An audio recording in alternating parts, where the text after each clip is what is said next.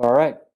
Hello to everybody. This is the Oregon Poison Center with our now quarterly journal club, theme journal club. It's October 2021. And today we're talking about sort of a little bit of global toxicology with methanol poisoning outbreaks. Talk about a few of them that have happened across the globe, some approach to how we can handle them perhaps better in the future, and then approach to some things that are done internationally to try to prevent blindness, but less so here. So we'll finish up with those few articles. We're going to start out right in our own backyard with the methanol that's been a problem with hand sanitizers in the era of COVID.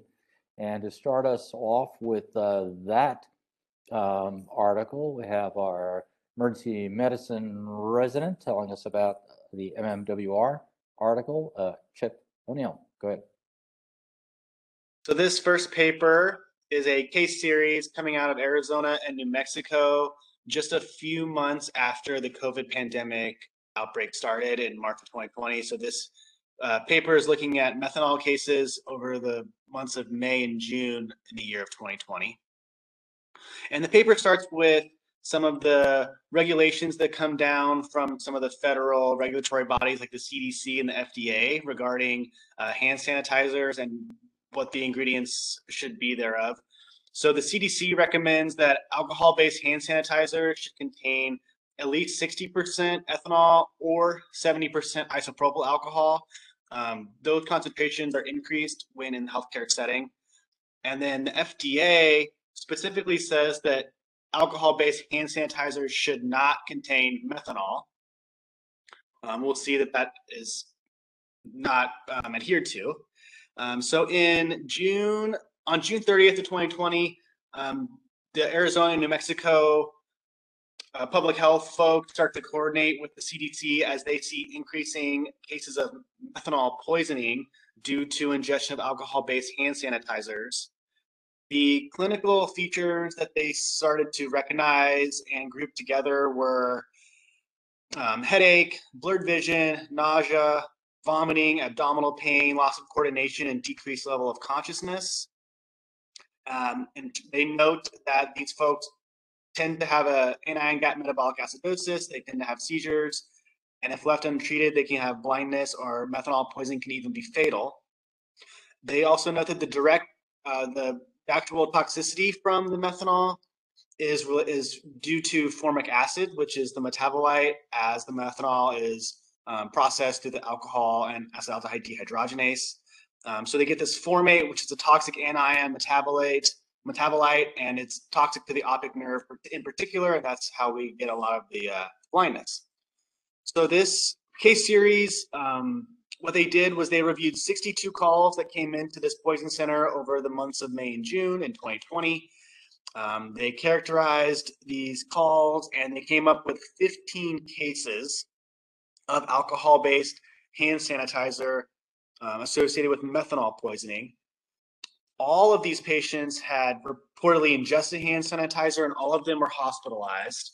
So here are some of the demographics and kind of groupings of labs commonly seen in this cohort. So the mean age was 43 years old. 13 of the 15 people in the study were male. All of them had a history of swallowing alcohol-based hand sanitizer. They all had a blood methanol level that ranged from at least 21, and some of them were over 500. All of them had an anion-gap metabolic acidosis ranging from 17 to 49. Bicarb levels were from under 5 to 13. pHs range from 6.7 to 7.25, so all of them were acidotic. 6 of them exhibited seizures. All of them received fomepizole. 9 of them received hemodialysis or CRRT. And 7 of the patients were ultimately discharged. 4 of them had no sequelae, but 3 of them had visual impairments. 4 of the patients died, and 3 of those had seizures. And then there was a group of patients that were still remaining in the hospital at the time of this publication. And kind of the last pertinent piece of this paper is an illustrative case. It's a it's a fictitious case, but it illustrates a good case of methanol poisoning nonetheless, and it's very short. So it's a man aged 44 years old is evaluated at a healthcare facility for recent onset of visual impairment. The patient reported drinking an unknown quantity of alcohol-based hand sanitizer during the few days before seeking medical care. Initial labs were notable for a blood methanol concentration of 97 with a metabolic acidosis. And anion gap was measured at 32. Bicarb is measured at under 6 with an arterial pH of 7.09. This gentleman's clinical course is complicated by seizures, and the patient was treated with fomepizole as well as hemodialysis. He recovered after a 6-day hospitalization for acute methanol poisoning and was discharged with near total vision loss. So this is the conglomeration of cases that comes out of New Mexico and Arizona over the months of May and June in 2020. And that's the conclusion of this paper. All right, thanks. Yeah, I mean, it's just illustrative of, given the right set of circumstances or the wrong set of circumstances, how you can have an outbreak of methanol poisoning. And this is a phenomenon that repeats itself around the globe in different places for different reasons. This case, it was sort of COVID related with the excessive amount of hand sanitizer that in the first place should not have had methanol in it, but did. It was improperly formulated. And then people were misusing it, of course, by drinking it instead of just rubbing it on their hands. Rubbing it on their hands would not have caused the problem. But even in a developed country like the United States, where everybody got fomepizole and many of the sick ones got dialysis, 4 of these patients died and 3 were left with visual impairment, which is like half what I would have characterized as quite serious outcomes. So that leads us into the second paper here is there a difference between those 2 treatment modalities, between fomepizole and ethanol, especially when it involves a mass outbreak? And yet in another fully developed country in Norway, I'm going to turn this one over to our critical care fellow, Sarah Wheeler, to discuss. This isn't about a Norwegian outbreak. This is the Czech outbreak. All right, thank you. I stand corrected. I saw one of the people. Did I do the wrong paper? So yeah, this paper is called Fomepizole versus ethanol in the treatment of acute methanol poisoning, comparison of clinical effectiveness. So just in terms of some background, we've already kind of discussed it, but methanol poisoning is pretty common worldwide. It's a cheap substitute for alcohol. The 2 kind of main treatments used, sort of medication or chemical treatments, are fomepizole and ethanol, although patients are often also dialyzed or given bicarbonate to correct their acidosis. Ethanol essentially binds the alcohol dehydrogenase and it blocks the metabolism to formaldehyde, which is the sort of actively toxic chemical. You need a blood alcohol level around 22 millimoles per liter. Fomepizole, on the other hand, is about 1,000 times higher affinity for ADH than ethanol. So unlike, and it's not a CNS depressant, it's a little bit easier to dose. It has more predictable pharmacokinetics, so you don't have to do measurement of serum levels, and it can be used in kids.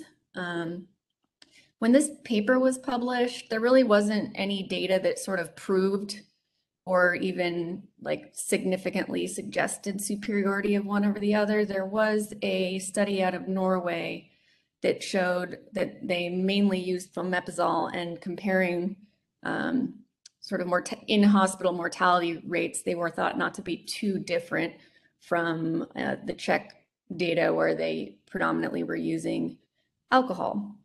It's very difficult. You can't really do a randomized control trial on a topic like this very easily. I'm certain in the US it would not get an IRB approval.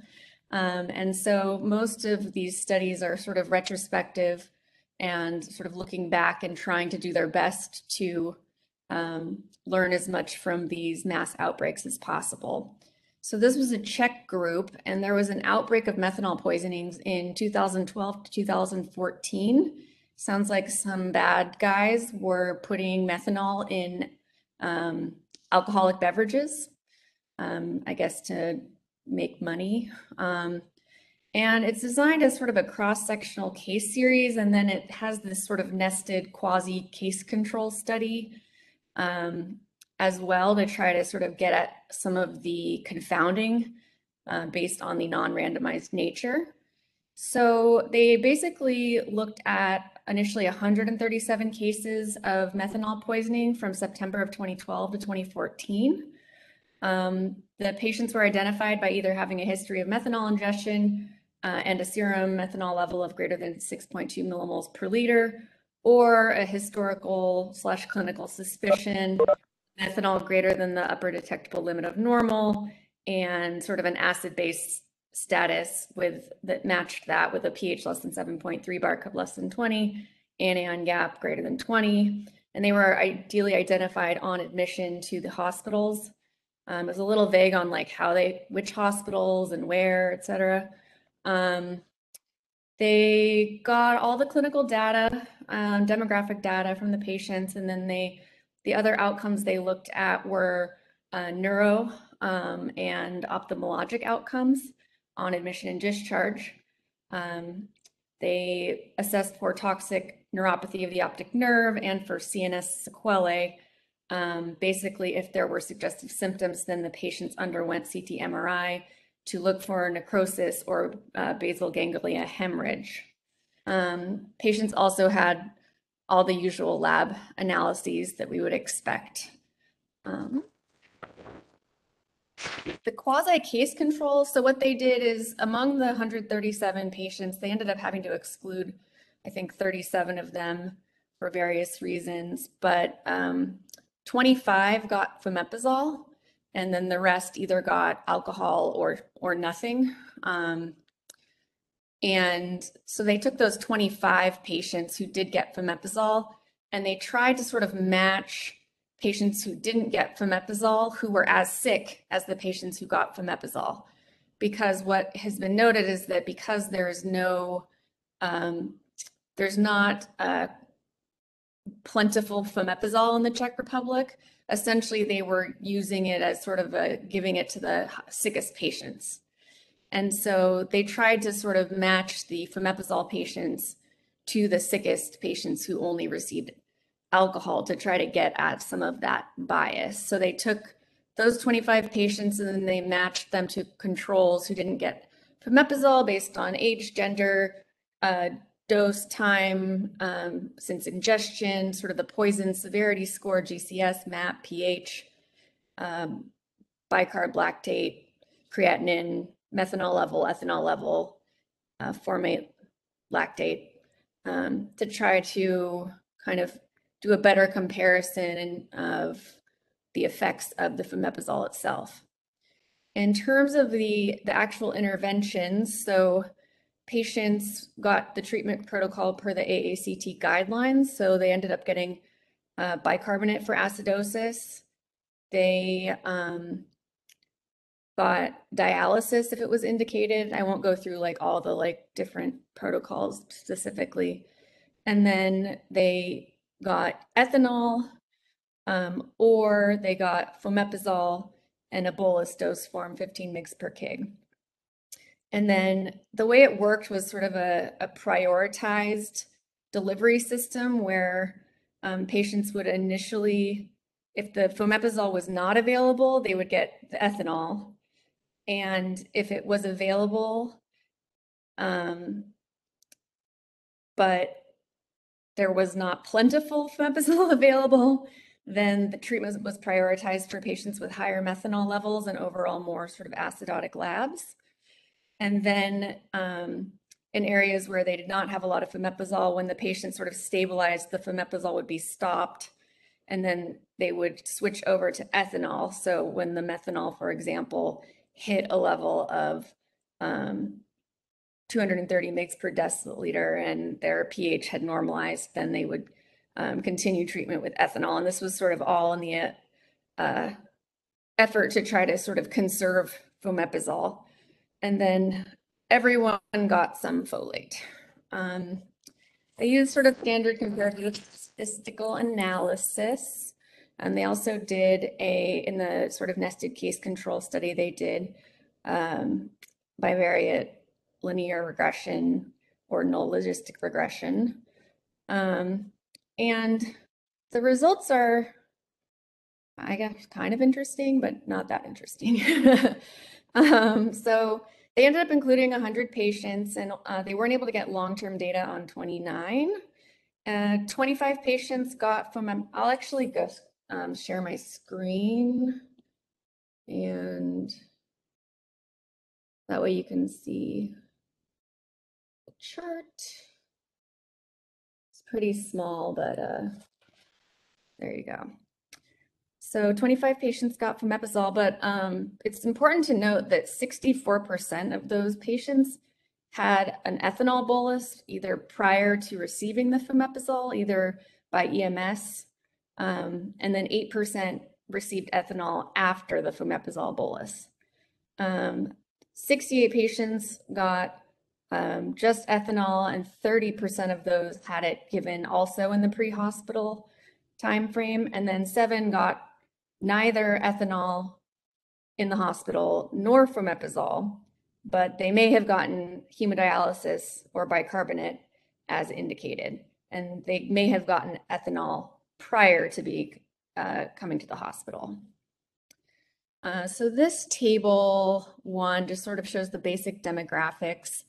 You can kind of look at the bottom where the bolded p-values are to kind of see which things are different between the two groups. In general, the fomepizole group just was sicker. They had a lower pH, they had a lower bicarb, they had a higher base deficit, they had a higher anion gap, they had an elevated creatinine. And this is sort of not surprising based on the fact they were prioritizing the fomepizole for sicker patients. And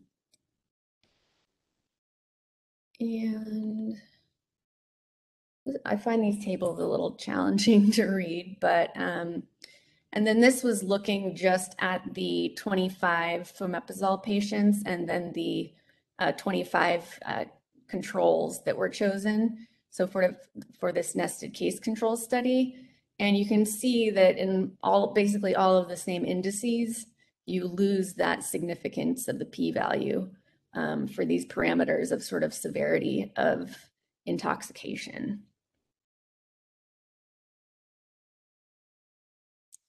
And this is a weird side table.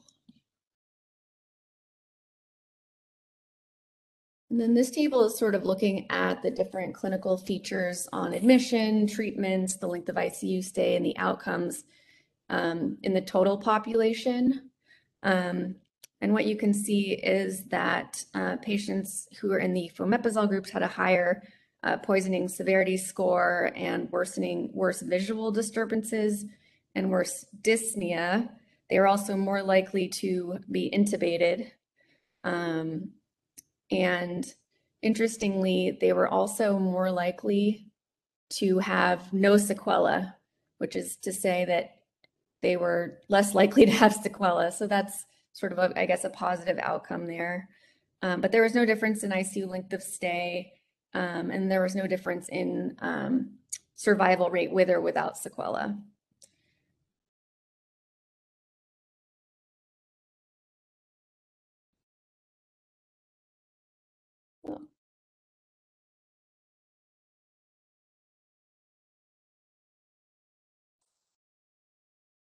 And this just showed sort of what other treatments the patients got. So if you look in the fomepizole group, you can see that there were relatively similar levels of patients who required alkalization, similar numbers of patients who received hemodialysis.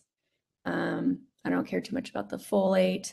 You can see that the other sort of clinical values like GCS, MAP, that kind of thing really weren't too different between the groups, however.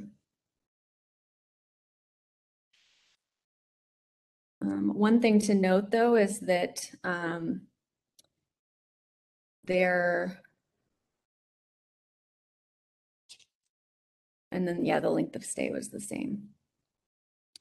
Of patients who did survive with sequela, actually the most predictive piece of information was just their pH on arrival.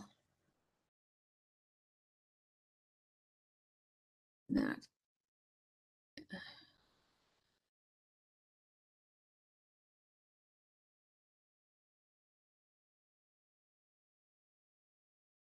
And that's from the univariate multivariate logistic regression. So I think sort of my question is, was this study really studying what they were trying to study? And I think the answer is no. There's just a lot of crossover in terms of intervention, and the fact that there was so many patients who also received ethanol. I think it's just really hard to say too much about sort of the whether fomepizole is better or worse. Also, these are just pretty small numbers. They didn't really talk about, how the study was powered. And so, I mean, there may have been a trend toward no sequelae in patients who received fomepizole, but I don't know if I would kind of interpret that super significantly. And then I think the other thing is just that, there is just going to be a lot of confounding in this study because there is no randomization. And so, it's, even if you do this sort of nested case control study and you try as hard as you can to, match patients, you're still going to be introducing a fair amount of confounding just by the fact that sicker patients are getting prioritized for one treatment over another. And my guess is there's probably a lot of confounding based on other aspects of the Czech health system that I don't understand. So, and then one piece of data I didn't show is that there were no sort of negative outcomes related to the delivery of fomepizole versus ethanol to patients. I guess there was one meta-analysis that had shown more patients being more likely to have CNS depression requiring intubation among those who received ethanol versus fomepizole, and that was not seen in this study, nor were there any clear other negative outcomes that would be hypothesized to be associated with either fomepizole or ethanol. So, and it doesn't really, to me, answer it's, I guess, a pragmatic way to try to get at this question, but in the Czech Republic, it sounds like they just use fomepizole if they have it, and then when the patient gets better or they're not that sick, then they use ethanol. And so I'm wondering if in the Czech Republic, if they got a bunch of fomepizole, would they use it, or would they, it seems like that's sort of just the chosen treatment in general. Like I've never actually seen ethanol used in the US for this purpose. So I guess it shows that there's not like a huge difference, but it seems like the possible negatives of giving people alcohol and having to do the monitoring and everything would sort of that would make me more likely to want to use fomepizole, even if the benefit was a little bit marginal. Yeah, thanks. Again, I think they tried to make some lemonade out of some lemons there, that is horrible tragedy. They tried to match the patients that were obviously sicker and being triaged to get fomepizole if they were in the worst state with similar patients that got ethanol. And of course, there was sort of a mixed bag where some got ethanol and got fomepizole, and so there's a lot of crossover variability. I think some of the other take-home messages are the ones who did poorly had terrible pHs on arrival. They were all in the sixes. They said 6.92 was sort of the median pH associated with visual impairment. Of their 100 patients they intensely studied, like 21% died and 30 were left with visual impairment. So that's half. It's not different than the 7 out of 15 in the Arizona, New Mexico outbreak. So even under the best of circumstances, things go poorly if this is delayed to recognition and delayed to getting the optimal treatment, which is fomepizole. We used to treat with alcohol here, and certainly in rural areas. Ethanol loading was easier to figure out and get. You just had to get someone to go down to the bottle shop and get a little alcohol and do a little math, and we gave it to people. We still, at times, still have to do that in our most rural communities, but it does block, although not the same coefficient that fomepizole does. Fomepizole, you get a loading dose and you're done for 12 hours, and you don't have to think about like follow-up infusion or measuring any levels. But it was an attempt to sort out this one outbreak that they had. I'll mention one line that's probably easily overlooked, but they do sort of, in their long treatment protocol, the last line is that corticosteroids were not administered to any of the patients or any of the patients with visual problems. We'll get back to that later. I do want to jump over to Ruby to tell us about our next study. This one is, I believe, from Norway this time. Sorry, I got those out of order. This is sort of a similar outbreak, but they looked more at the long-term sequelae. Looking backward 6 years later, what was there anything to predict who's going to do worse than other folks? So, Ruby, I'm going to mute us all at the table except Ruby, so don't get any feedback. The study was actually in Estonia. But it's methanol poisoning and long-term sequelae, a 6-year follow-up after a large methanol outbreak, which was really interesting that they were able to follow up on a cohort of people who were exposed to this methanol. So in September 2001, there was an illegal outbreak in which this employee stole some methanol from this animal feeding industry, in which he mixed it and then sold it as distilled vodka. Of that, 147 patients were admitted to the hospital with a suspicion of methanol consumption. 111 of those patients had a detectable concentration and were subsequently admitted. Overall, 68 patients had died, 25 while they were hospitalized, and 43 patients had died prior to arrival to a hospital.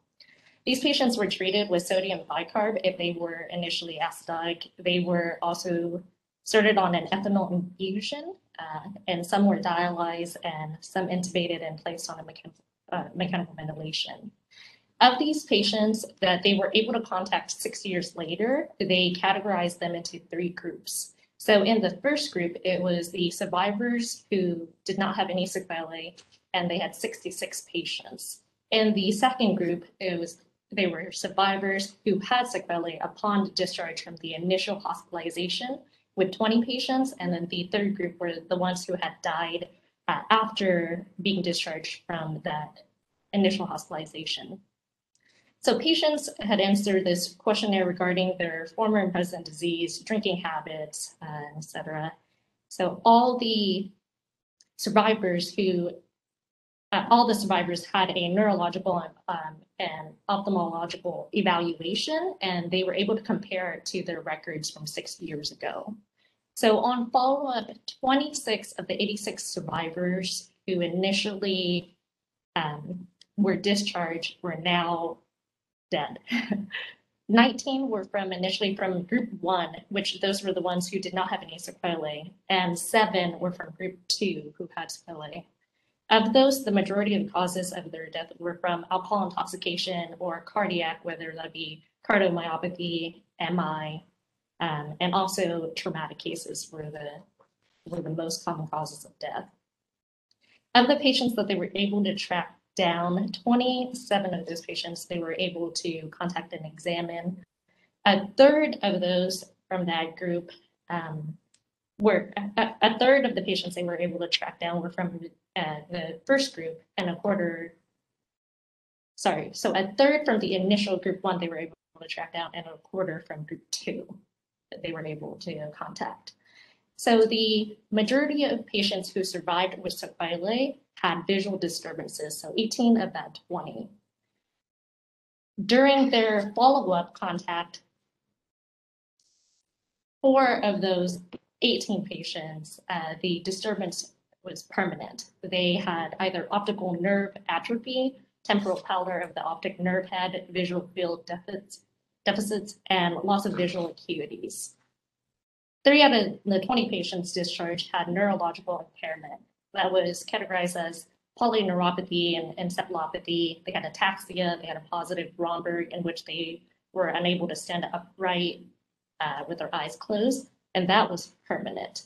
One patient who was discharged initially without any sequelae ended up developing neurological impairment. So they also asked the patients more regarding their drinking habits to see if that had changed any.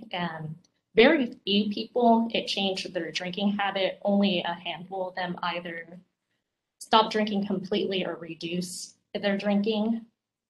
As for like the prognosis, they had summarized with this that it was a relation between degree of metabolic acidosis that they had and also their increased PCO2 with their acidosis from their decreased respiratory compensation, their methanol concentration, and their coma were all prognostics of who would do well throughout their course of hospitalization and who would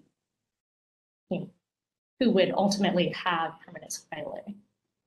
So additionally, they found that there were also patients who were discharged without any visual disturbances, ended up developing it later on, 6 years later on. And whether this is due to they didn't have a full evaluation during their initial, or it was a gradual onset even after discharge. Additionally, likewise, 8 out of 22 patients developed neurological complications as well. But these were generally seen in patients who have had excessive alcohol use and who continue to drink. So overall, the death toll was high. Like it was 30% even amongst the survivors, and this was slightly higher in the patients who had developed sequelae in the first place. There really wasn't any change in their drinking habits even after this traumatic hospitalization. And overall, this is a very high vulnerable group. Like it sounds like the initial methanol ingestion was unknown. Like they didn't know that this was methanol that was involved in the alcohol, if you will.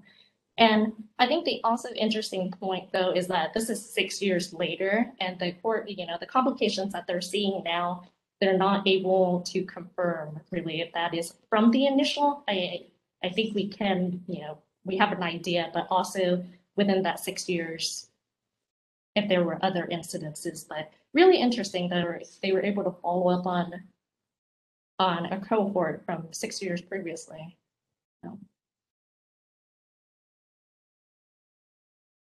Yeah, I think that's one of the advantages of a national health system like probably exists in countries like in Scandinavia and the Baltic. I think one of the other things that's probably not mentioned here, but was written up in their original article, is a fair number of the cases got treated with pre-hospital ethanol. It wasn't sort of a usual thing that they did, but they kind of quickly realized what was going on.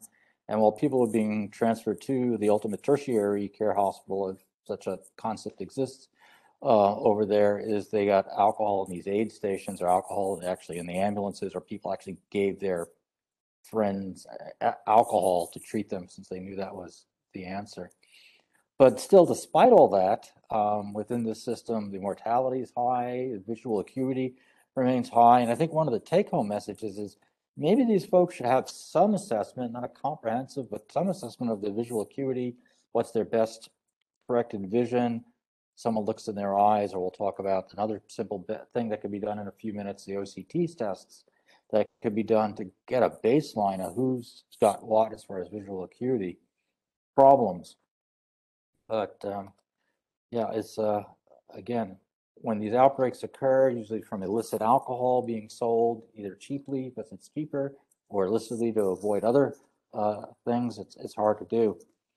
There was a group that eventually, including authors from these studies and elsewhere, got together, and in ClinTalks, much like XTRIP, rather than going over every single epidemic that has ever occurred, they kind of sat down, came up with some consensus statements saying, what's the best way to handle this? It's sort of like the XTRIP of methanol, global outbreak epidemics. And so to talk about that, we have our fellow Matt. Hey guys, so essentially, as Zane was saying, this group got together of people from around the entire world, over like a dozen individuals, to make these consensus statements. And they specifically mentioned that this paper came out shortly after the XTRIP guidelines, which is a consortium between toxicologists and nephrologists to discuss like when you dialyze someone and what kind of dialysis you should use. So there were guidelines that came out for methanol, but they saw a specific need that those recommendations didn't really address what to do in settings where you have multiple people in a community or across a nation that have a need for treatment for methanol poisoning and how to approach this, especially in resource limited settings. So that was the ultimate goal, was to try to figure out like what's the best way to triage all these patients, and like, even how do you find them when there is a concern for an outbreak. So they got everyone together, and they try to figure out what are the issues that need to be addressed. And essentially they started off by asking this entire panel a series of questions in order to figure out some definitions and some like kind of overarching topics that they needed to address in this study. And although there were like a dozen questions, some of the important ones are like, one, what's considered a methanol poisoning outbreak? How do you diagnose methanol poisoning? How do you administer the antidotes? How do you stratify who gets what antidote? And how do you decide like who to transfer or when to transfer? And those are some of the questions they went about asking all these individuals. Some of the issues that they kind of identified early on is that although in America and a lot of other countries, alcohol is widely available, in some nations around the world, alcohol is actually banned and it's like nationally illegal. So a lot of people like might use other types of alcohol as a way of getting drunk, or they don't realize they drink methanol, or kind of like homemade stuff. And then people don't come to the hospital because of fears of getting punished. So then they have delayed presentation. They looked at like in those settings where that kind of stuff happens, like how do we as a society figure out how to identify these individuals? Some other issues they identified were that even in these large outbreaks, or where there's an ongoing outbreak and you have people who are at high risk of exposure, even when they might have minimal symptoms at the time or just signs of intoxication, how do you stratify what to treat them with because of what we know is a severe risk of toxicity in any significant ingestion of methanol. And then as we discussed earlier, you can have significant morbidity that is essentially permanent once it develops. So they kind of went through all these different questions, and they went through what's called a Delphi method. And this is kind of like, it goes on one of these things I think we kind of often brief over in a lot of these papers. But essentially what it worked to try and offer some clarity is that once they had this consensus group together and they identified what questions they wanted to ask, they had all these experts then come together and present the evidence that they found to support what they felt were important regarding these different questions. And then everyone presented the evidence and they all voted on the consensus statements. And then after the voting, they form an estimate of what their relative desired recommendation levels are, like 1, 2, 3, 4, and like A, B, C, D. I guess it's only 1 through 3 and then A through D. And then they talk about it and then they vote again. And then after a number of series of this like reiterative process, they come together and make these final recommendations. The assumption is that in doing so, is that when you have a panel come together and they discuss the topic, they're able to form consensus statements that are that draw upon everyone's expertise and it forms something that's rational and reasonable, is able to be implemented, that kind of like averages things towards the mean, which is generally an effective process in these things where kind of there's a lot of variable like interperson practice, so that individuals who are not on this panel can have some guidelines to draw upon. So essentially that's how the whole like system worked. They then presented their idea at the European Toxicologic Conference in 2016 to try and get some more ideas. And then once they had all the ideas together, they developed their opinions on the various matters. So to go through in a stepwise fashion, and I'm going to kind of combine the results and the discussion together since it's a little repetitive in the paper. But essentially they found that in what they wanted to define is as a methanol poisoning outbreak is essentially whenever there's a community kind of baseline level of methanol poisoning and there's a significant increase above that, that's considered an outbreak. Given that very frequently there's like no one who has methanol poisoning, even one patient could be considered overwhelming the resources. And they felt that was probably too liberal of a threshold. So they said essentially that 3 victims in a geographic area within a short period of time is considered a methanol outbreak. Now, once a methanol outbreak is identified, they then suggested that the local health authorities are contacted, and it's the government's responsibility to try and identify additional people who are affected by this outbreak, given the discussion earlier about the high risk of morbidity should people be exposed to methanol. The additional goal was that, in addition, given that there's a number of people who might be poisoned, that this could help identify people who might otherwise be hesitant to present to the hospital. Then afterward, they try to figure out, like, how do you triage all these people who are poisoned?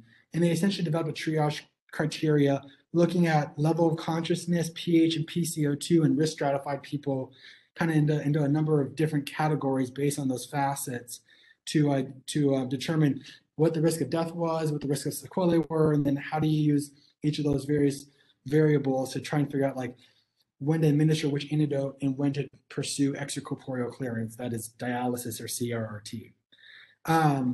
So for the administration of antidotes, they actually did not use the triaging process.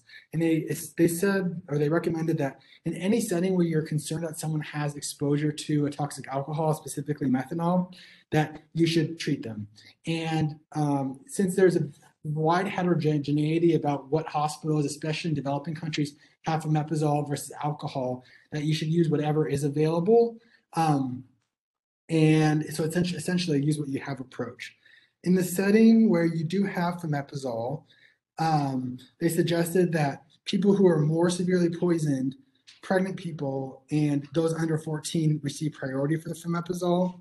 And that I know sometimes we talk about in resource limited settings or in situations where our needs exceed the medications we have, that we might dose adjust or give some people like less than what we'd otherwise would from a utilitarian perspective. But essentially they could not come to a consensus in this group. And ultimately they recommend that if you're going to give fomepizole, you just give the normal dosing. Then in the setting of when to treat with dialysis, that's an even more resource limited setting. And they essentially stated that you should prioritize people with visual disturbances. And then they risk stratified those previously categorized people. And unless you have a picture in front of you, there's a lot of boxes to look at. But the ones who should receive priority are those who are relatively sick and at a relatively high risk of sequelae, including those with a low pH under 6.74 or have a coma with a higher pH. That group should receive dialysis. And then there was a lot of lack of consensus on who the next group is. So you start with that group since they have the most to benefit from that dialysis, and then it's kind of like whatever you think is best, since there was no consensus, hard consensus statements. And then the final consideration is like when do you transfer these people, or do you transfer for dialysis? And ultimately, they felt that unless you can rapidly and expeditiously get someone onto dialysis via transfer, that you really shouldn't be transferring people to other hospitals, and that generally the more stable patients should be transferred for treatment rather than the less stable people, to help the most people who can otherwise be helped. So I think overall they I don't know how much more they gained from what would be a common sense approach to the situation by convening this entire panel. But I think it's interesting that 3 people alone would be considered a methanol outbreak.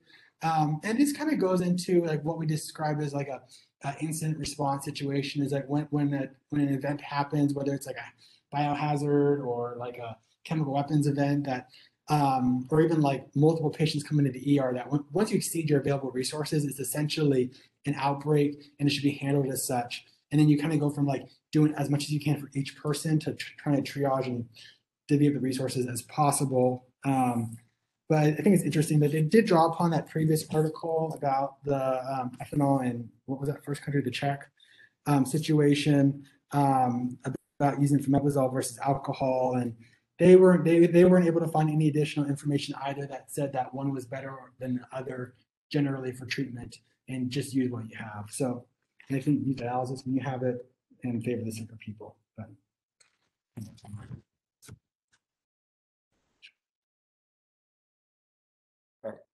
turn on without feedback. Yeah, I mean, it was a big group. They got together and they had this long discussion and votes and things, almost like Congress deciding something or not. And, you know, it's basically use what you have, 3 people or more, it's a critical event. And, you know, and their definition for who can have methimazole is like severely ill, like less than 6.74. These are people who are like profoundly acidemic. And quite frankly, I think in this country, our threshold would be in the low 7s, you know, 7.2 would probably be the ones we get excited about. We wouldn't let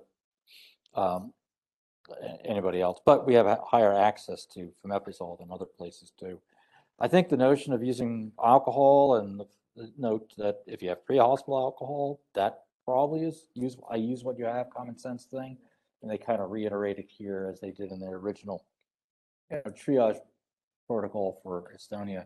But these outbreaks keep happening all over the world, Europe, Asia, the United States, and elsewhere. What I wanted to do in the second half is kind of drill down on the visual problem. First, who is likely to get visual sequelae, and then finally, how do we assess it? And then are there things that we can do or things that some people around the world are doing that we're not doing here right now in the US? So first up, to look at sort of the predictors of methanol poisoning visual outcomes, we have our fellow Joe. Hey, you guys hear me? All right. So my paper was titled Methanol Poisoning, Predictors of Visual Outcomes.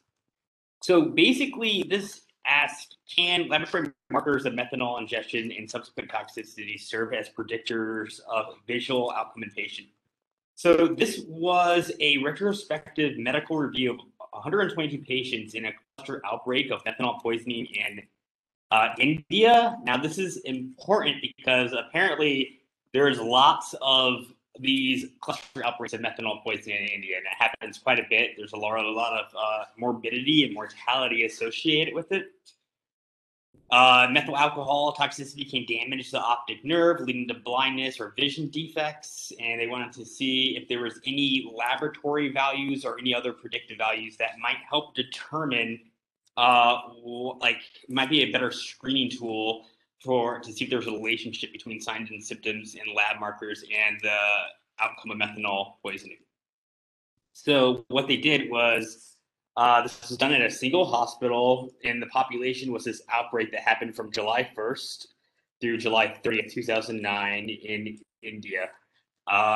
So the exposed were people with so there's 2 groups of exposed: people who had a history of ingesting illicit liquor, a blood methanol concentration greater than 10, and or an osmolar gap greater than 10, or the other group of people that were included in the exposure were people with a history or clinical suspicion of methanol poisoning with at least 2 of the following: a pH less than 7.3, a serum bicarbonate of less than 20, or osmolar gap of less than 10.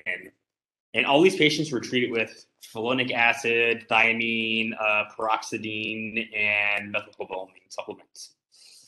And also, I thought it was kind of interesting. They had some kind of a treatment algorithm to see if they needed to be dialyzed, but eventually 83 required at least 1 cycle of hemodialysis, and 31 required immediate hemodialysis in intensive care unit. And of those, 10 of these patients that they looked at died. So what they were looking at were basically labs, duration of acidosis, and the ophthalmologic exam that was on a daily basis. So the labs they looked at were hemoglobin, hematocrit, bicarb, serum electrolyte levels, including potassium, ABG, if the methanol was positive, serum protein, and osmolar gap. And they were also looking at the duration of the acidosis, which was defined as the time from presentation to correction of the acidosis, i.e. attaining a pH of 7.35 through therapy. And then on the ophthalmologic exam, so all patients underwent visual testing, color vision assessment, pupillary reaction, including a swinging flashlight test, and a complete ocular examination, including looking for signs of optic disc edema. Ocular problems included in the medical records were blurred vision, decreased visual activity, photophobia. Ocular changes that were noted also included dilated pupils, relative afferent pupillary defect, optic disc hyperemia, retinal congestion, edema, and blurring of the disc margin. And so then they did a 3-month follow-up. So the primary outcomes of this was they were assessing the relationship between visual acuity at 3 months after discharge with the laboratory values as obtained on admission in 2 groups of patients: patients with transient visual problems at presentation, and then patients with permanent visual problems at presentation. So those were, they kind of put people into either of those groups. The secondary outcomes they were looking were determining whether there was a correlation between the pupillary reaction at discharge or the fundus findings at discharge, with comparing this with the tested laboratory exams they did. So they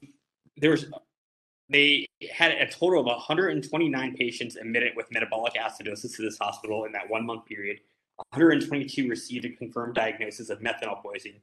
And of those 122, 97 were included in the study. I think 32 were excluded due to 10 died, 4 absconded, and 11 were asymptomatic patients.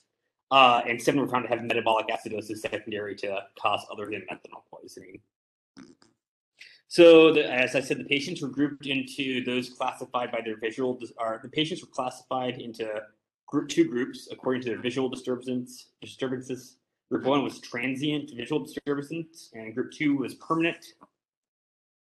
So the primary outcomes were all tested variables correlated poorly to the final visual acuity, as well as fundus and pupillary changes in Group 1 patients, and demonstrated poor predictability of the final visual acuity on the multiple regression analysis.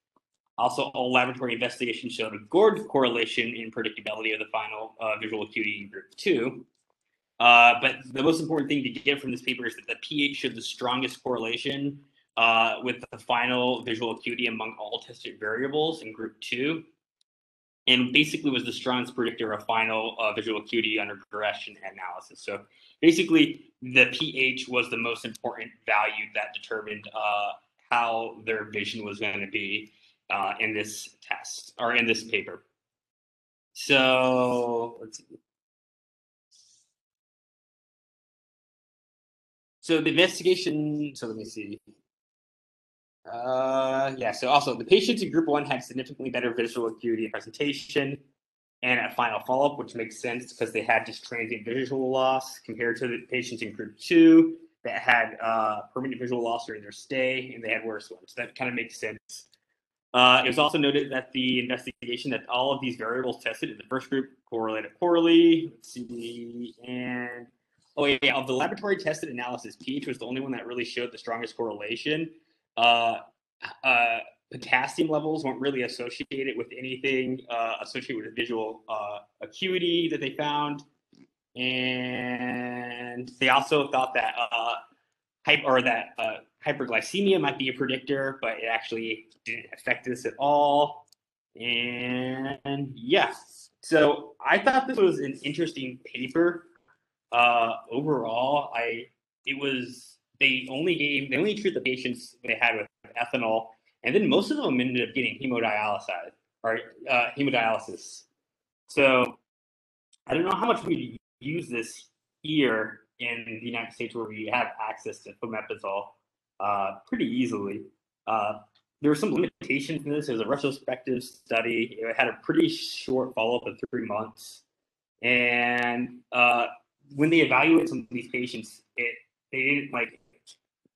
some of these patients just had metabolic acidosis in a cluster outbreak, and they didn't have 100% with clarity that there is a methanol poisoning. But still, I think you can draw from this that pH is a good predictor of if there's going to have visual problems in the future, which makes sense because formic acid is an acid. So, if you have if at presentation you have a very low pH, you probably have large formic acid levels, which means you probably have a large methanol poisoning. So I think from that, if you use that, you might be able to better risk stratify patients you see. And I think there's some issues that they had also with medical legal, where they were worried about people getting something I read about this paper, that this could also be used for some medical legal reasonings for people. So like if someone came in with methanol poisoning and had a like blindness or visual problems in 3 months, they could be less associated with a physician causing a problem more. Like if they had a low pH and they came in, they were going to have more of a chance of having blindness. So, yeah, that's it. Yeah, basically a simple statement is basically that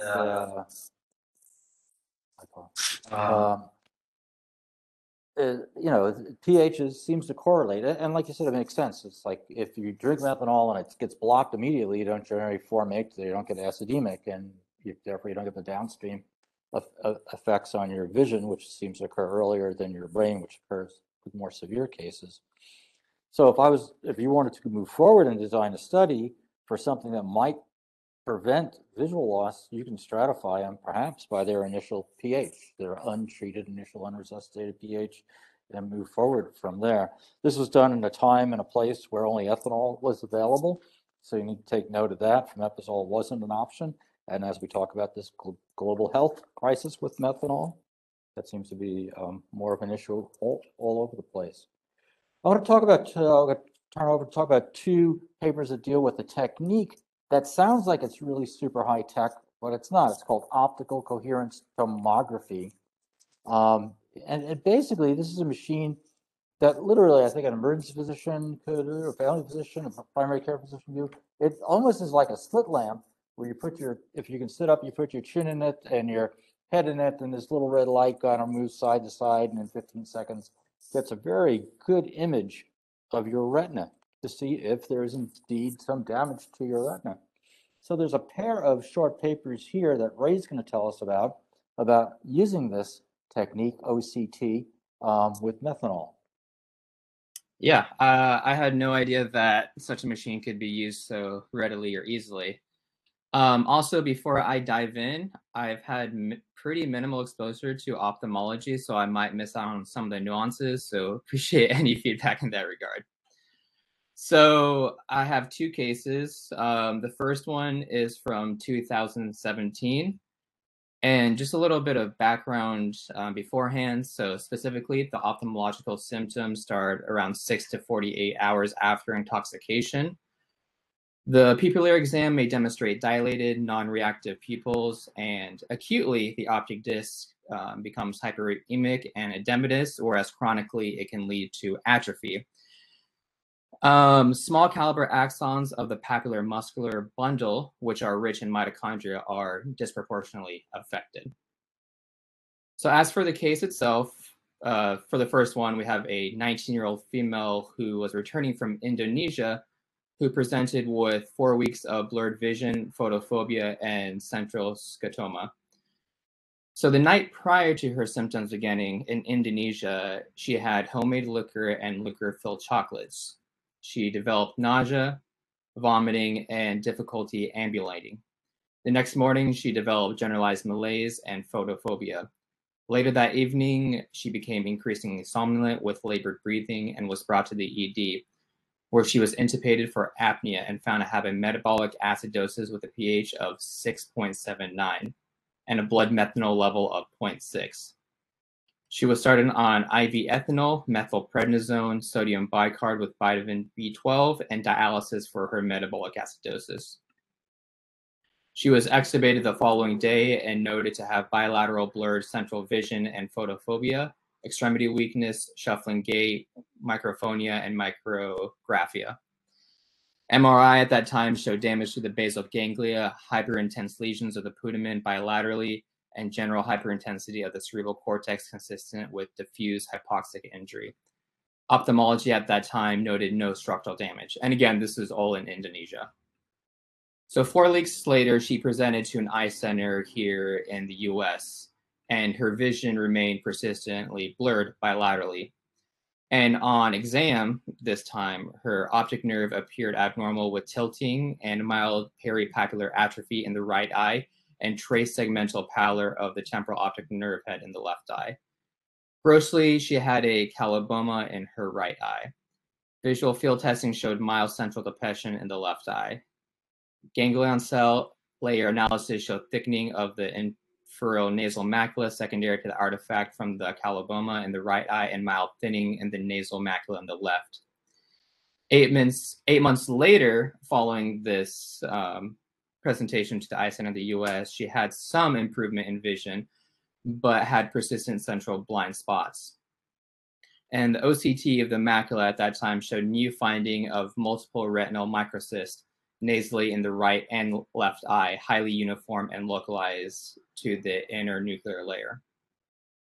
So this case was actually the first time the inner nuclear layer microcysts from methanol toxicity had been described. And these microcysts are often seen in various optic neuropathies such as MS, neuromyelitis optica, and compressive optic disease. So the finding of the inner layer microcysts suggests damage to the retinal ganglion cells and may signify preferential loss of the small caliber axons of the papillary macular bundle, which again is rich in mitochondria. So the second case is from 2006. And this is a 37-year-old gentleman who spent 4 days drinking industrial alcohol with 75% methanol and 25% ethanol, 100 milliliters each day. So 6 days after the initial methanol ingestion, he developed severe photophobia and became totally blind in both eyes the next morning. He arrived to the hospital with methanol levels of 50 mg per deciliter. He was given 40 milliliters of ethanol orally times 3 at Q4 intervals to inhibit methanol metabolism and 50 milligrams of glucocorvin to help accelerate metabolism of the formic acid. On ophthalmological exam, there was mild optic disc hyperemia and severe nerve fiber swelling and retinal edema. There's also some mild hyperfluorescence with late leakage from both optic disc and hypofluorescence of the retina due to the edema. So on OCT, there was severe peripapillary nerve fiber swelling and intraretinal fluid accumulation. He was given steroid pulse therapy for 3 days at 1 gram a day. And whereas the intraretinal fluid was absorbed, the swelling persisted. His visual acuity gradually recovered to 6/200 OD and 4/100 after 2 weeks. So while the nerve fiber swelling and edema disappeared, the disc did atrophy. 2 years after the event, he went in for follow-up and his visual acuity remained at 6/200 and 4/100. And he had persistent large central scotoma.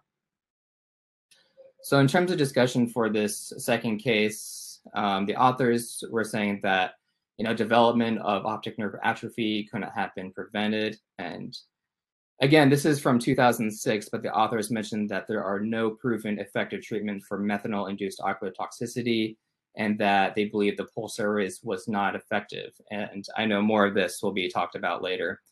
However, they did say that OCT was incredibly useful in determining the severity of the retinal toxicity.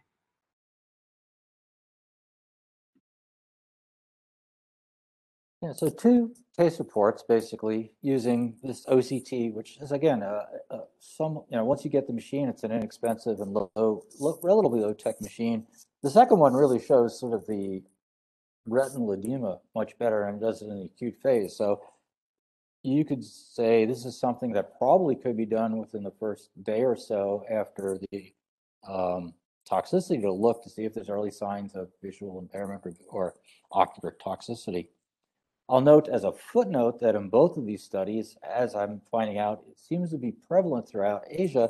They got pulse steroids, the first person in Indonesia, the second person in Japan. The first person got back to Boston where she had all the follow-up studies done with OCT and MRIs and everything else that may not be available in other parts of the world, and she had persistent injury to her eye. And I became kind of interested in this when I was preparing to do our orientation lectures for methanol, and I found like a throwaway line in Goldfrank's that basically said, oh, and you might be able to use steroids for methanol toxicity. And I am saying, I had not really heard of that, honestly, and so started drilling down into the rabbit hole of where this comes from. And there are some throwaway case reports and one small case series out there. And we'll try to talk about those, and we'll kind of evolve into something even more esoteric at the very end. So our other student, Ali, will tell us about another case of methanol blindness, this time treated with adjunctive steroids. Ali? Yeah, so this case, pretty short and sweet, coming from out of Australia. It's called methanol toxicity, a case of blindness treated with adjunctive steroids.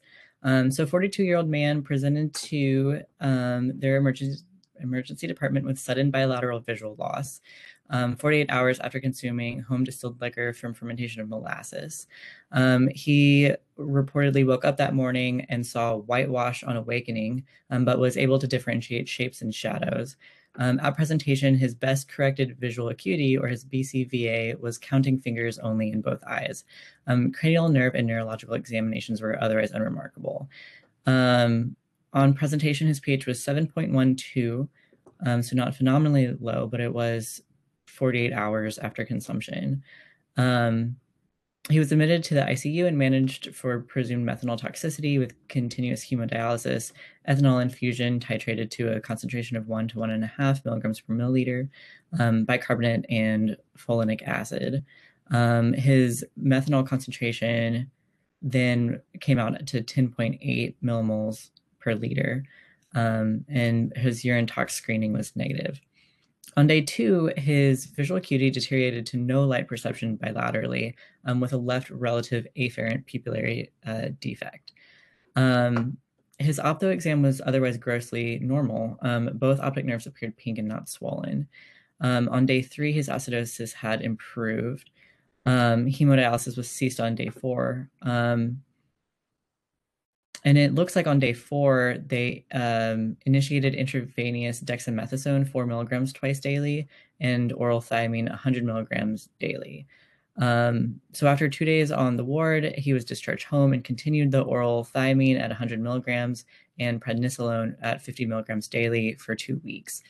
At outpatient review 2 weeks later, his vision was still described as whitewash.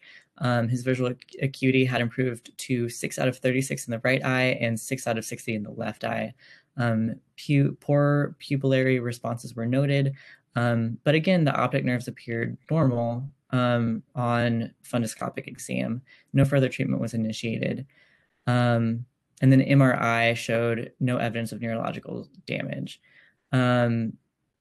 And then he underwent a 5-month outpatient review where he reported his vision being less washed out than previously. His visual acuity had improved in the right eye to 6 out of 24. It was previously 6 out of 36, but his left eye was still just at counting fingers. At that point, his fundus examination revealed pale optic discs bilaterally, and then they did an optical CT exam, which showed significant atrophy of the bilateral optic discs. So that's all consistent with optic neuropathy after severe methanol poisoning. And then in their discussion, they talk about, let's see. So they cite that 25 to 33% of acute poisonings were found to experience visual sequelae, and that the management of their patient was just based on established methanol guidelines. They do point to a few case studies showing attempts at using steroids for treatment of visual acuity specifically, but nothing particularly conclusive. They do mention that early treatment with steroids may lead to immunosuppression and increase the likelihood of secondary sepsis in these critically unwell patients. And basically the conclusion is just that visual loss from methanol-induced optic neuropathy represents a management challenge. So it's something that, while this patient did show a little bit of increased visual acuity, it's not very conclusive on if the steroids in this case were the reason for that slightly increased visual acuity. Yeah, not the best data out there, but started dexamethasone on day 4 and followed him up, and he slowly got a little better, but certainly not a complete resolution. And they used OCT there again as a way of tracking his retina. So question is, does steroids earlier on make a difference? I found 2 articles that have the same name by the same group. One was published in 2011, one was published 3 years later, just as an abstract. The abstract has 9 patients, the original publication had 6 patients. I don't have the original, but because you can't get it, it's from an obscure journal, a Journal of Ocular Pharmacology and Therapeutics, and it's called Therapeutic Effects of High-Dose Intravenous Pregnenolone in Methanol-Induced Optic Neuropathy. This is basically a case series out of Iran, where this is, as far as I can tell, pretty common and standard therapy for methanol intoxication. These are 6 patients who developed vision loss after ingesting a homemade alcoholic beverage. They got 250 milligrams of methylprednisolone Q6 for 4 days and then switched to oral prednisolone for a milligram per kilogram for following 10 days. That was their treatment protocol. Doesn't really talk about whether they got dialysis or alcohol. It may not have. I know it was an era where they probably were not getting fomepizole. And they followed this best corrected visual acuity, ULTS, OCT, and a fundus photo in all these patients. And they claim that their best visual acuity improved from 0.86 in the right eye and 0.93 in the left eye to 0.33 in the right eye and 0.29 in the left eye, using this scoring system, which is not exactly what we're used to as 20/20 or anything else, but it dropped by more than half, if not by 2/3. They have p-values which are quite significant for these, and that they saw on their visual exam, or that their mean macular thickness and cup were unchanged. So somehow the retina is getting better, but what they can see by direct ophthalmoscopic exam is not very impressive. So they conclude, and I don't have all the details from the study because it's not available, is that IV, high dose methylprednisolone given early may make a difference. The only difference between the abstract they presented 3 years later was they now had 9 patients, which included the original 6 patients and 3 patients who got treated late, and those 3 patients actually didn't do so well. So time may be of the essence here in that giving high-dose steroids early on based on some criteria, whether it's a pH or just a suspicion of methanol intoxication, may help improve visual acuity that is not otherwise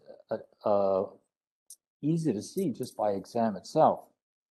Now I'm going to throw one last monkey wrench into the whole possible treatment option here with Courtney, our fellow, a different group out of Iran, which uses EPO, erythropoietin, as a treatment. So tell us about that. Yes, so this is erythropoietin as an adjunctive treatment for methanol-induced toxic optic neuropathy. And this is a 2016 article out of the American Journal of Drug and Alcohol Abuse out of Tehran. So they introduced the article in some of the same ways that Matt mentioned, which is that methanol-induced optic neuropathy is really seen less commonly here, but in countries where alcohol consumption is banned or really not regulated very well. So they tend to have outbreaks of several patients at a time. And they call it MTON, so methanol-induced optic neuropathy. Results in blindness when it's converted to formic acid, and they will go through, and I'll talk a little bit about it in the discussion, the exact mechanism, because it's interesting what they're targeting with the EPO. But essentially, it inhibits cell cytochrome enzymes. So while the optic findings in the methanol intoxication and sequelae are not super common, these outbreaks are really correlated with very poor prognosis, which is why they're targeting interventions that might mitigate some of these effects. So EPO is a glycoprotein that stimulates red blood cell differentiation, prevents apoptosis of the erythroid progenitors in the bone marrow, and it may be neuroprotective, which is what they're really looking at. It has a little bit of a neuroregenerative property that reduces the apoptosis, but it's also anti-inflammatory and has antioxidant effects. So it's sort of like very general and in broad terms to open with their hypothesis here. And retrograde degeneration of the ganglion cells is what causes the irreversible loss of visual function. So there's a couple of different mechanisms. One is loss of the myelin sheath, and then there's the edema, which causes a type of compartment syndrome, is how they describe it on the nerve fibers. So they do talk about the previous 2 reports of patients that had gotten steroids, and also one small report of 2 patients with methanol-induced optic neuropathy that had dramatic improvement with EPO. So what they did in this study was they did a non-randomized interventional comparative study for what they called recent onset MTON, and that was within 2 weeks. That was considered recent. So 11 patients with methanol-induced optic neuropathy were previously treated, and they were treated with the standard of care, which was fameprazole and any other interventions needed, like dialysis, anything else that patient needed to correct acidosis or severe illness, along with folic acid, B12, and then they also got methylprednisolone. So these are 11 historical controls. The second group that they enrolled were a group that got all of those same treatments, but they added on EPO, 2,000 international units for 3 days. So conventional treatment with the steroid plus the EPO. Patients were excluded if they had a history of diabetes, hypertension, hemoglobin greater than 16, or they didn't want to participate. And some of that was for general considerations for baseline eye or optic abnormalities, but also because of the side effects of erythropoietin. The exams that they conducted to assess for efficacy of this are, like I think in every paper that has had to talk about some of the ophthalmologic findings, this is a little difficult if you don't understand ophthalmology, but what they did was BCVA, which is best corrected visual acuity. They did the relevant afferent pupillary defect, slit lamp exams, fundoscopy, but also visual field testing, peripapillary retinal fiber layer thickness, and fundus photography. And they did that at 1 month and 6 months for the first group, and then just at the final follow-up for the other group.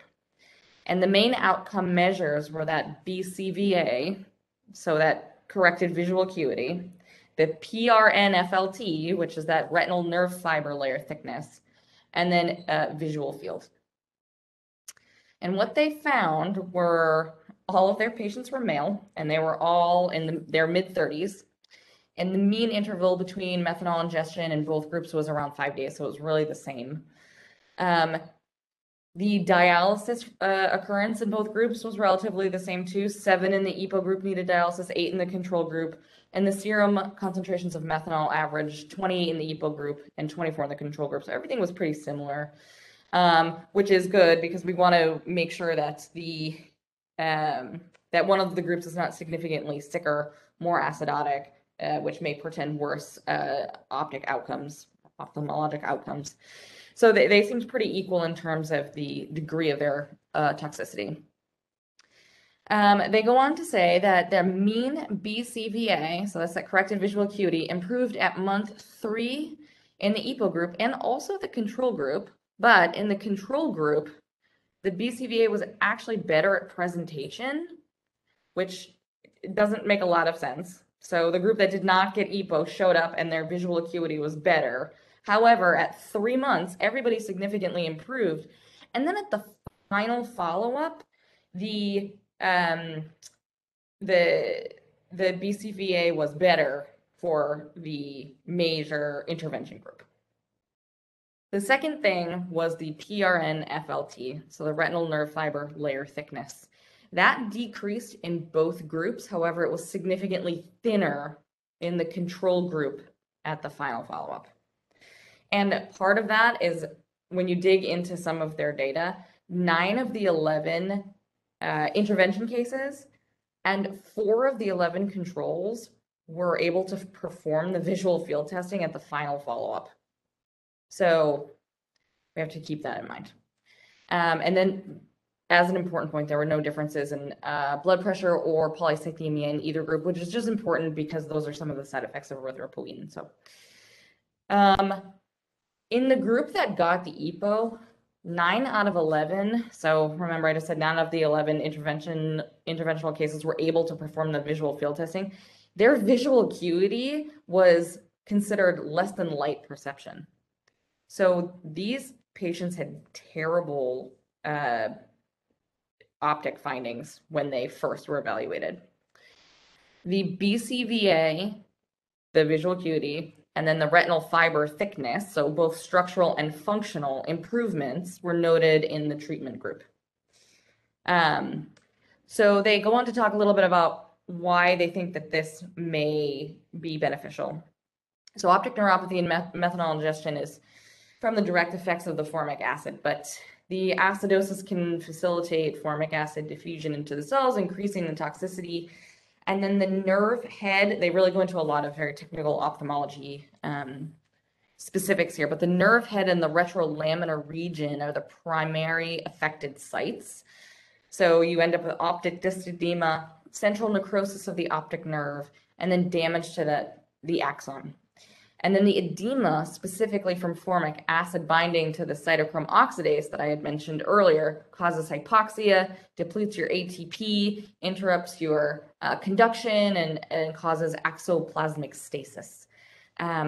So essentially, the optic fibers are much more susceptible to formic acid injury, especially when there are fewer reserves of mitochondrial and cytochrome oxidase in that specific area. So steroids, we've talked a little bit about before. Both groups got steroids. There's not been any large randomized control trials. It's not really part of any guidelines, and there are these several small case series, like Zane was just talking about, to address MTON in stable patients. But their theory was because damaged myelin sheaths swell, compress the nerve fibers, steroids may decrease the nerve head edema, may improve that compartment syndrome.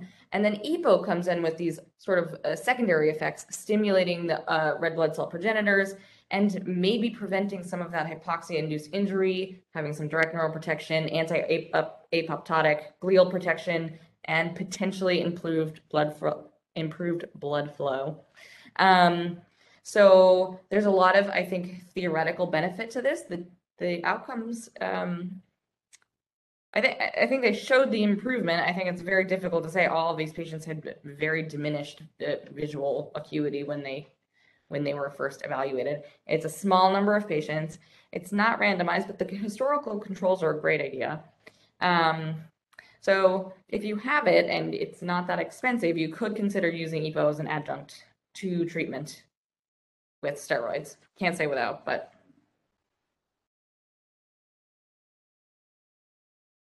Yeah, I mean, a kind of a fascinating pilot study, something I think I never would have considered.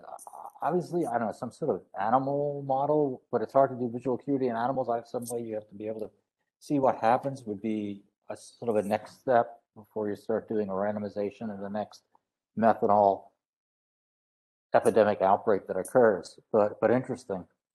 You know, as sort of a take-home message for the end, and any comments anyone has, you know, I think if you were dealing with a methanol occurrence, whether it's here in the US or anywhere, and you have multiple patients, I think the main thing is to get them to a place where they can be treated, ideally with fomepizole, but giving them pre-hospital alcohol in the absence of that makes sense. Giving them IV bicarb to correct their pH makes sense.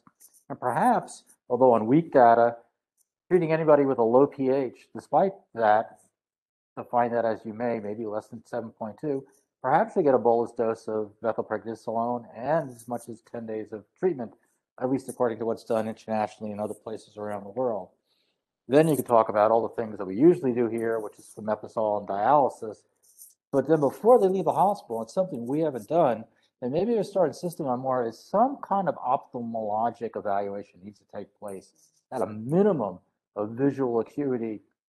Perhaps someone who's capable of looking in the back of their eyes, looking for edema.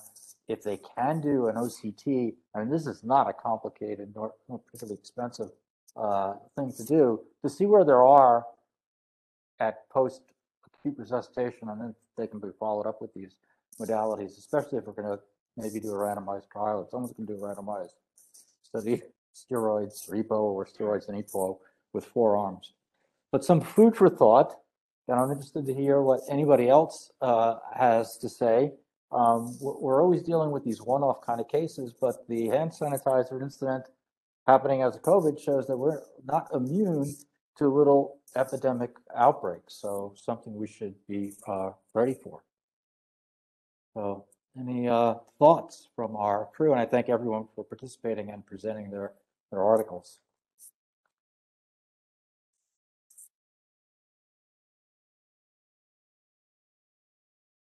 All right, well, I will see you next quarter when we do our next recorded journal club on some controversial topic again, on the, who's to say? And thanks everyone for participating.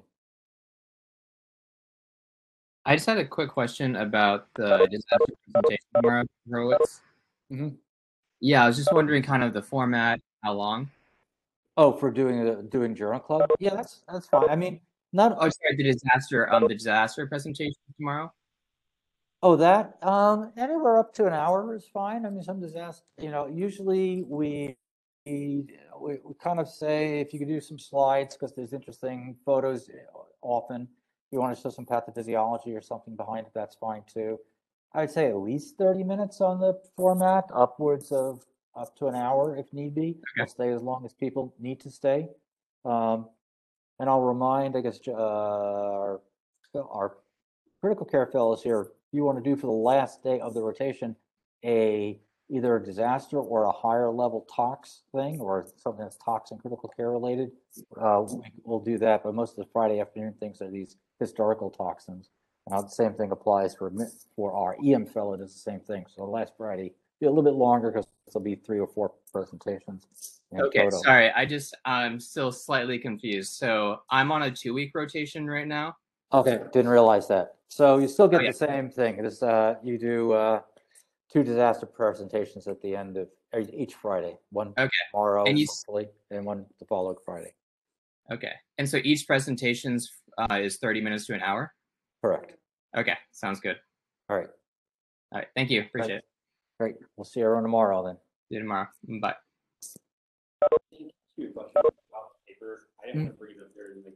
All right. Yeah. But like, so if mine was a retrospective review of some charts,